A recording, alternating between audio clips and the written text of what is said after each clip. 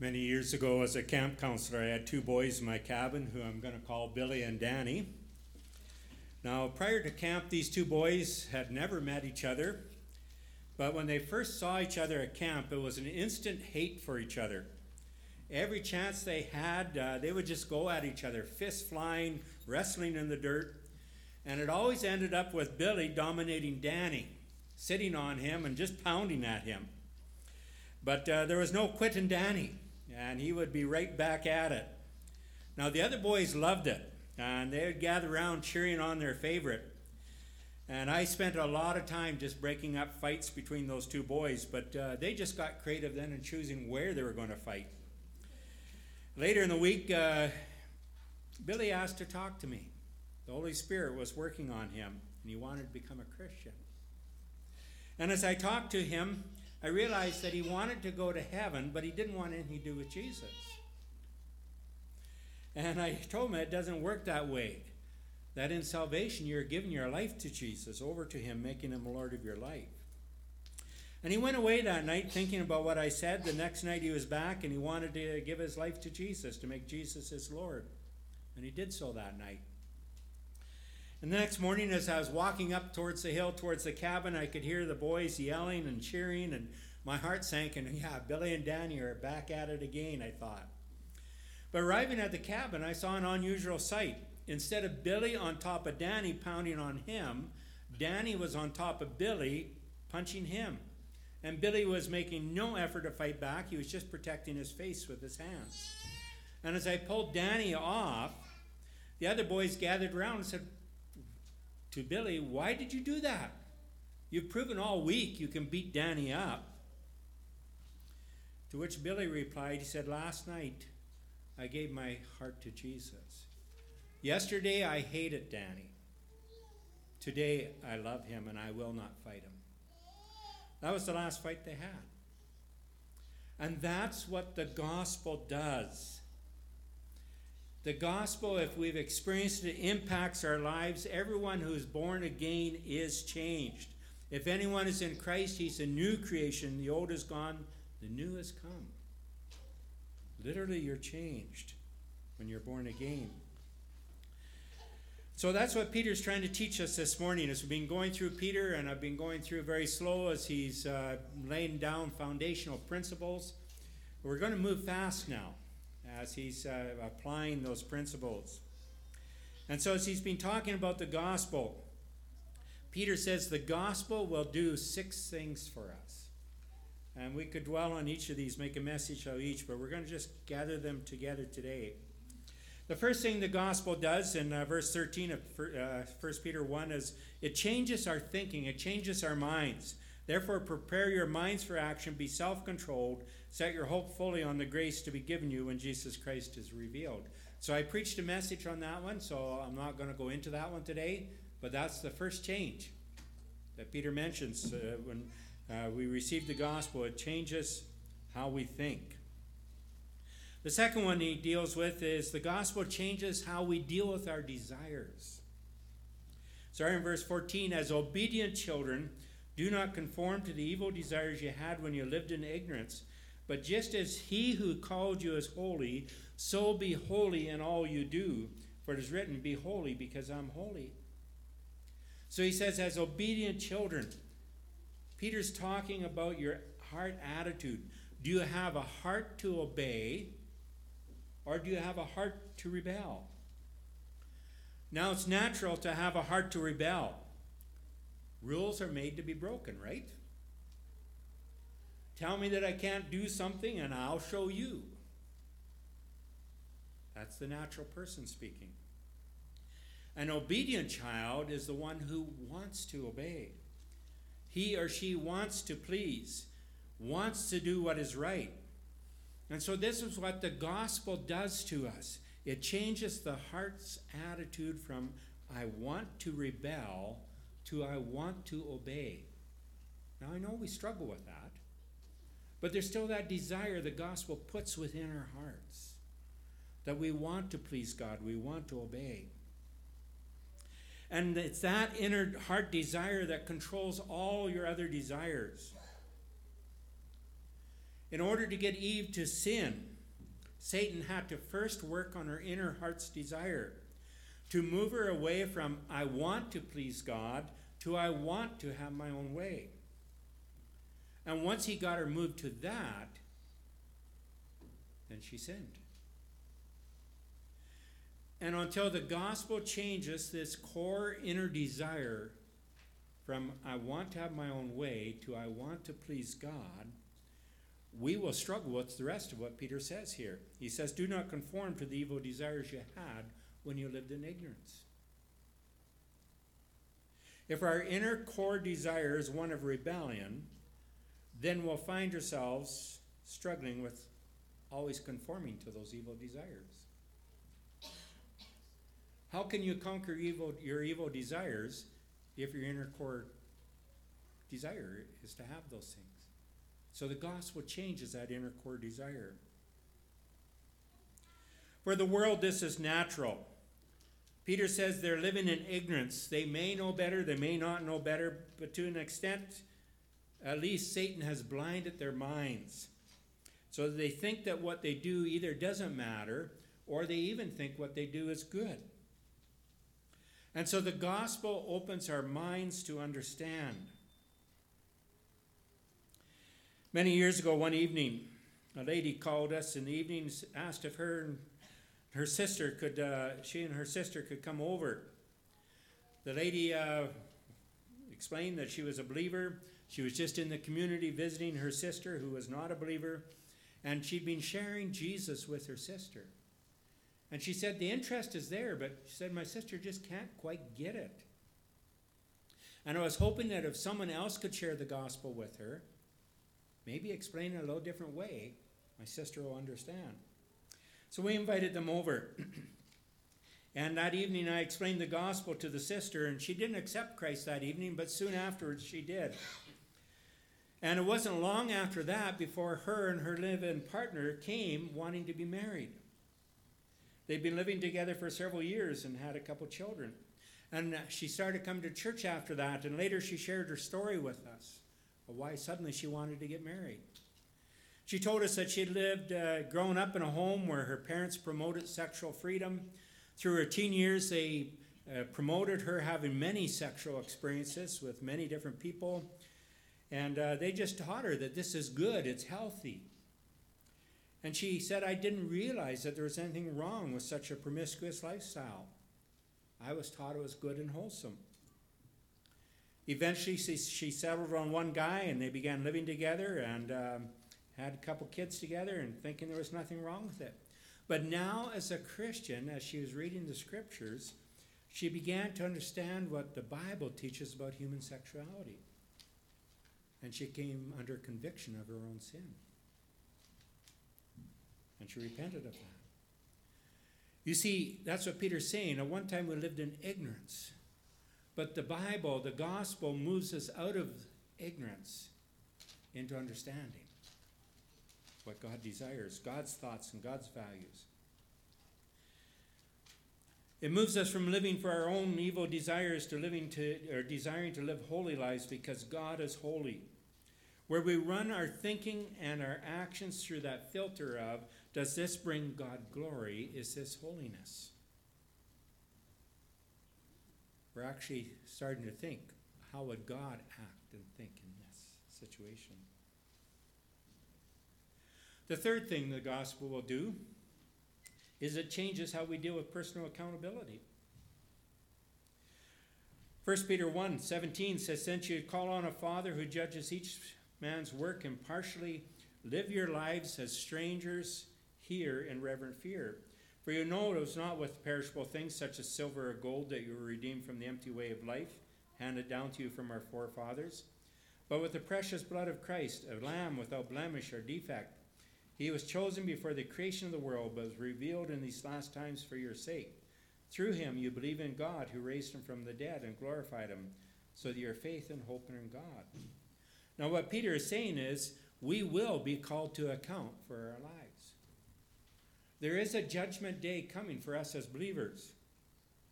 No, it's not the judgment that the world will face, where they stand and they face a judgment for their sins.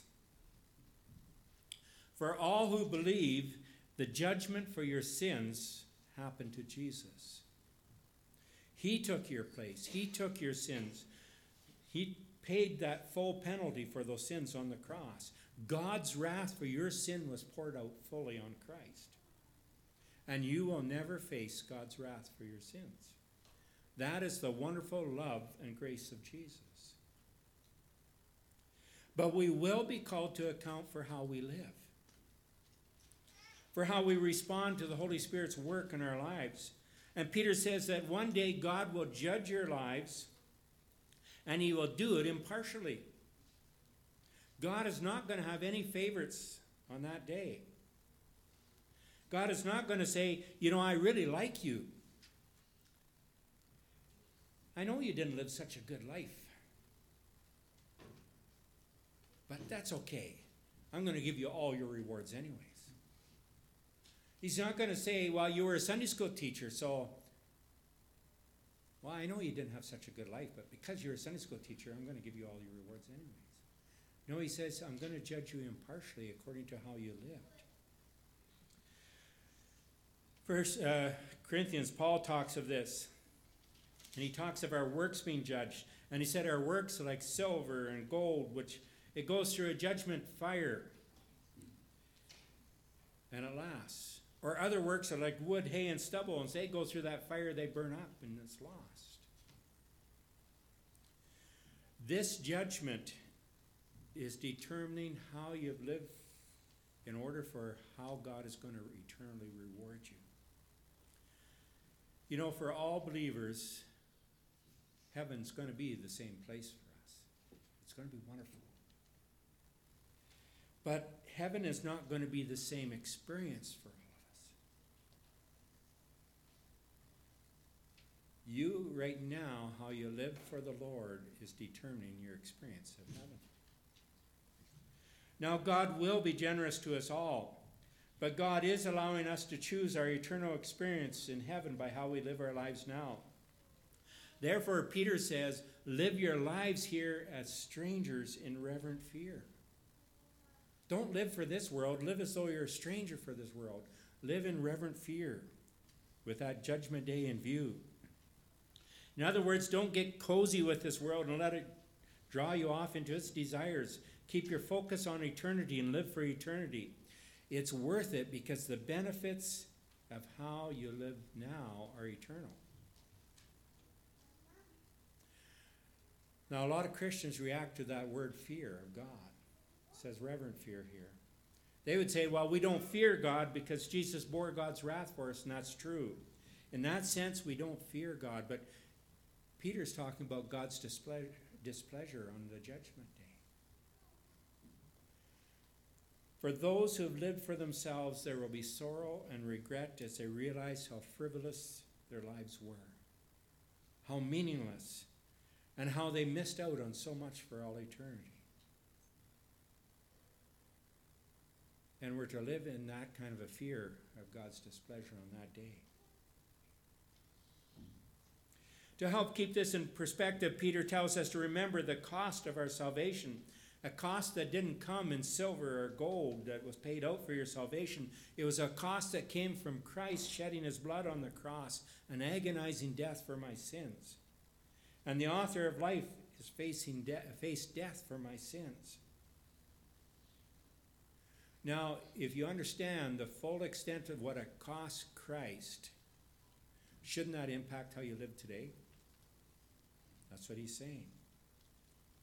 It's a grave insult to claim forgiveness that came at the cost of Jesus' life and yet not want to have anything to do with walking in obedience to Jesus.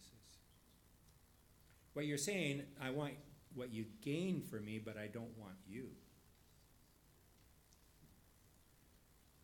And Peter is saying, if you actually think about what it costs Christ, you're going to want Christ. That's what the gospel does. So I've believed in Jesus. God the Father raised Jesus up from the grave and has glorified him. My hope and trust are in Jesus. And I need to keep this always in perspective in front of me to help me stay focused on living a God-honoring life. The fourth thing the gospel does for you, Peter says, is it impacts how we relate to each other. Peter says, now that you've purified yourselves by obeying the truth so that you have sincere love for your brothers. This is a reality, saying, in your life. If you are born again, this is reality. This is a spiritual change that God has begun in your life. You've purified yourself by obeying the truth so you have a sincere love for your brothers. Then he says, now put it into practice. Love one another deeply from the heart. The gospel cannot make that change in your life without it being carried out in practice. Love is a defining mark or evidence of the gospel's work in a person's life. Jesus said this is how others are going to know that we're his disciples. People should look at us, and the first thing they think of is how much we love each other.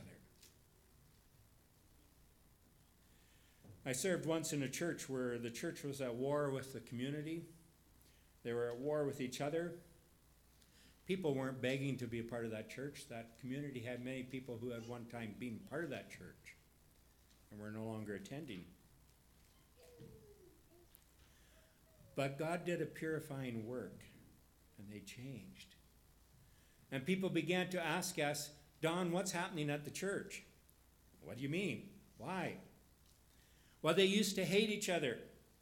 Now they love each other. What's going on there? You know, the first thing that church came to be the place where the first thing that people thought of when they thought of that church was how much they loved each other. And when it came to that place, people began to want to be in.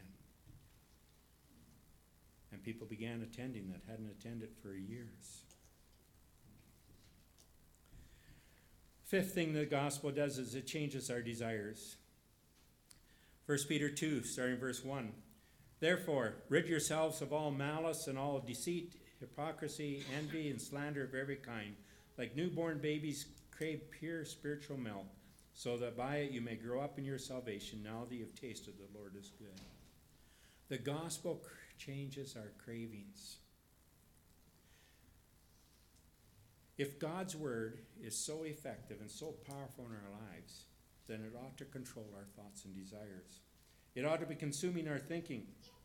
Now, a set of babies, they do three things. They eat, they fill their diapers, and they sleep. Peter appeals to that picture of a baby here. When a baby wants to eat, all other thoughts are gone from its mind. It wants milk now, and not a few minutes from now, right now. And it's going to fuss and scream until it gets it. Nothing else will do. You can distract it for a little bit, but in moments it's back screaming for that milk. It's craving that milk. And he's saying, like newborn babies, young babies that just crave that, we're to crave that spiritual milk of God's word. Our desire for growth in our salvation, our desire for Christ ought to be so great that we have that intense desire to be in God's word, a desire that's just as intense as that baby's desire is for milk. It says, now that you've tasted that the Lord is good. You know, the more we experience God's word, the more we experience Jesus and we grow in our relationship and we taste his goodness, the more we should just crave of it, desire it. If we don't crave it, then I want to suggest to you that perhaps you've been feasting too much on what this world offers and not feasting enough on the goodness of God. You know, so many people, they want instantaneous change. I've been asked so many times, you know, pray for me that I'll be free from this, whatever it is, this habit or this sin. And they pray and it doesn't happen. And sometimes God does work a miracle in that way. Somebody prays, they ask God, and God just delivers them from an addiction or whatever. Sometimes that happens. But for the most part, growth comes from us craving the spiritual milk, craving God's goodness. And as we grow in that, we learn deliverance. We experience deliverance. So we need to be letting God's goodness change us. And the result is this is going to leave you as a stranger in this world in your thinking and your desires and your actions. And Peter says they're going to think it's strange, that you're strange. Because you don't pursue the things they do. You've been changed. The sixth thing, last thing that Peter gives us is the gospel gives us purpose. And from chapter 2, 4 through 10, I don't have time to go into that. I'm going to just focus on verse 9 and 10. You are a chosen people, a royal priesthood, a holy nation, a people belonging to God, that you may declare the praises of him who called you out of darkness into his wonderful light. Once you were not a people, but now you're the people of God. Once you had not received mercy, but now you've received mercy. The gospel, as it changes us, gives us purpose in life. God, he says, is building you into a spiritual house. He's building you into a royal priesthood.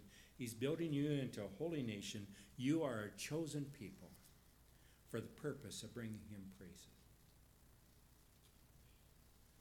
The gospel gives you a purpose in life that will never fade, that will never disappoint. Not like the world. You are part of something so much bigger and greater than yourself. You have been chosen to be part of a God-sized eternal purpose. The story has often been told of Ernest Shackleton, who was the explorer to the Antarctica. And according to the story, he posted this ad before one of his expeditions. And the ad read this way: men wanted for a hazardous journey, small wages, bitter cold, long months of complete darkness, constant danger, safe return doubtful, honor and recognition in case of success. And according to the story, around 5,000 people responded to the ad. Now, the ad could have happened. We don't know that it didn't happen, but we now realize that likely he didn't place the ad. That was a story that came later afterwards. But the story does illustrate a truth. We are born with that innate desire to be part of something that's bigger than ourselves. God has chosen you to be a royal priesthood, a spiritual house, a holy nation, to declare his praises. That is worth sacrificing for. That's worth pursuing above all things. You belong to something that is grander than anything else in this world, or that this world has ever seen. You are a part of that. So with all those thoughts, with the changes that the gospel brings to us, here's the practical application that Peter leaves us with. Verse 11, he says, dear friends, I urge you as aliens and strangers in the world to abstain from sinful desires which wage war against your soul. Live such good lives among the pagans that though they accuse you of doing wrong, they may see your good deeds and glorify God on the day that he visits us. Here's the end result.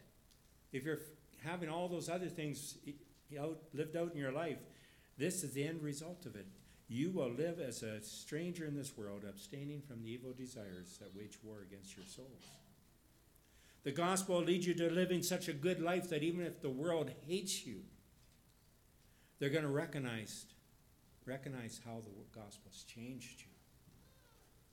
A change so great that even though they hate us because of Jesus, even though they accuse us of doing wrong, they can't help but recognize the good fruit that comes from the gospel.